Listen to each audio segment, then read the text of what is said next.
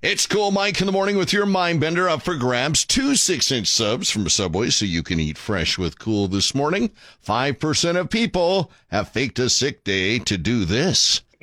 Hi, Cool. What are they doing? Going to a job interview. Nope, it's not a job interview. Are they running errands? They're not running errands. I'm going to say being hungover. Ooh, I hate that one. Nope, that's not it.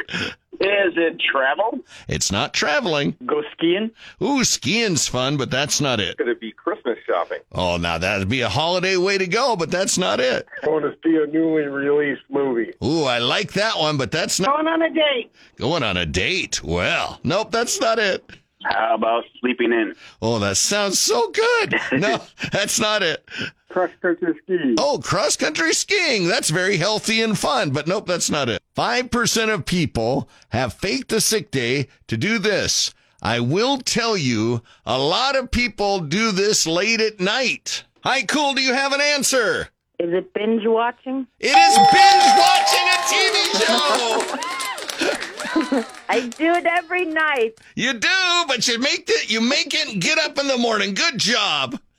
Thank you. Who's Awesome. this?